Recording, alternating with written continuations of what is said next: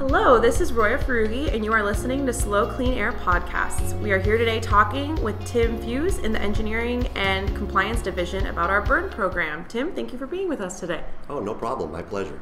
So typically, what is considered the burn season in SLO County? The burn season is typically the winter dooryard season or backyard burn season that begins when CAL FIRE deems the fuel moisture high enough that they can call the end of fire season. And it's very dependent upon the amount of rain we get. So there's not a hard and fast date to that.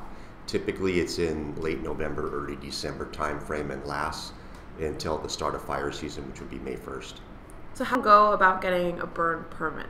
Well, there's a variety of different ways. Because of the population distribution in San Luis Obispo County, some folks like to go get their burn permit physically from a location, a paper burn permit, and those are at all of our county libraries and most CSD offices in the county, and here at the APCD office. And for those with a computer, you can download the application off our website.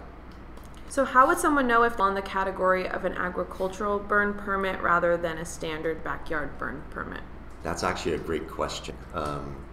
The ag burn permits are designed to allow folks that derive some commercial aspect from their property the ability to burn some of the material that's derived from that agricultural use. So we're looking for some type of receipt that you're selling.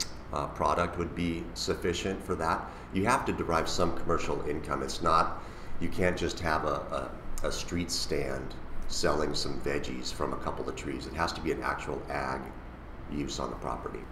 Okay, so for those who already have their permit, how would they know if it's a burn day or not? Well, there are different ways you can go about finding out if it's a burn day. The easiest way is to call the 1-800 number on your burn permit. That will go to a recording, and that recording is updated at 3 or 4 p.m. the day before you want to burn. So let's say you wanted to burn tomorrow, you would call that number after 3 or 4 o'clock today, and you would find out if it's a burn day for the next day. The other way would be to sign up for our Twitter feed, and that burn day message is tweeted out, and we also have that posted on our website. And if someone were to be affected by a neighboring smoke, like a neighbor's smoke or something that they smell from their home, how would they go about reporting that?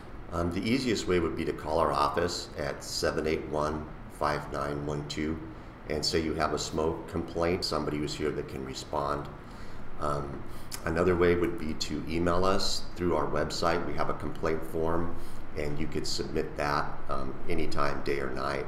The phone call is a little more direct, and it will get to somebody quicker, so I would recommend that course of action.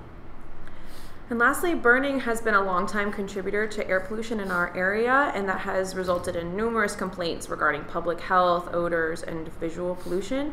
To start us off, can you please give us like 1 or 2 clean burning tips that you know offhand? Yeah, the biggest one would be to obviously not burn trash. So you want to get away from burning anything that is not nice, dried green waste. You want to burn it a lot of oxygen in your pile, so you want to pile it loosely. You don't want to have any dirt or any duff, any pine needles or leaves inside it's very dry. If we're coming into the wet season, you want to cover your pile with a tarp or something like that, and you can pull the tarp off and then burn dry material. That will reduce the smoke quite a bit. Okay, great. Well, thank you so much, Tim. If you'd like more information, you can go to our website, slowcleanair.org, or follow us on Twitter @slowcleanair. Thank you, and have a great day.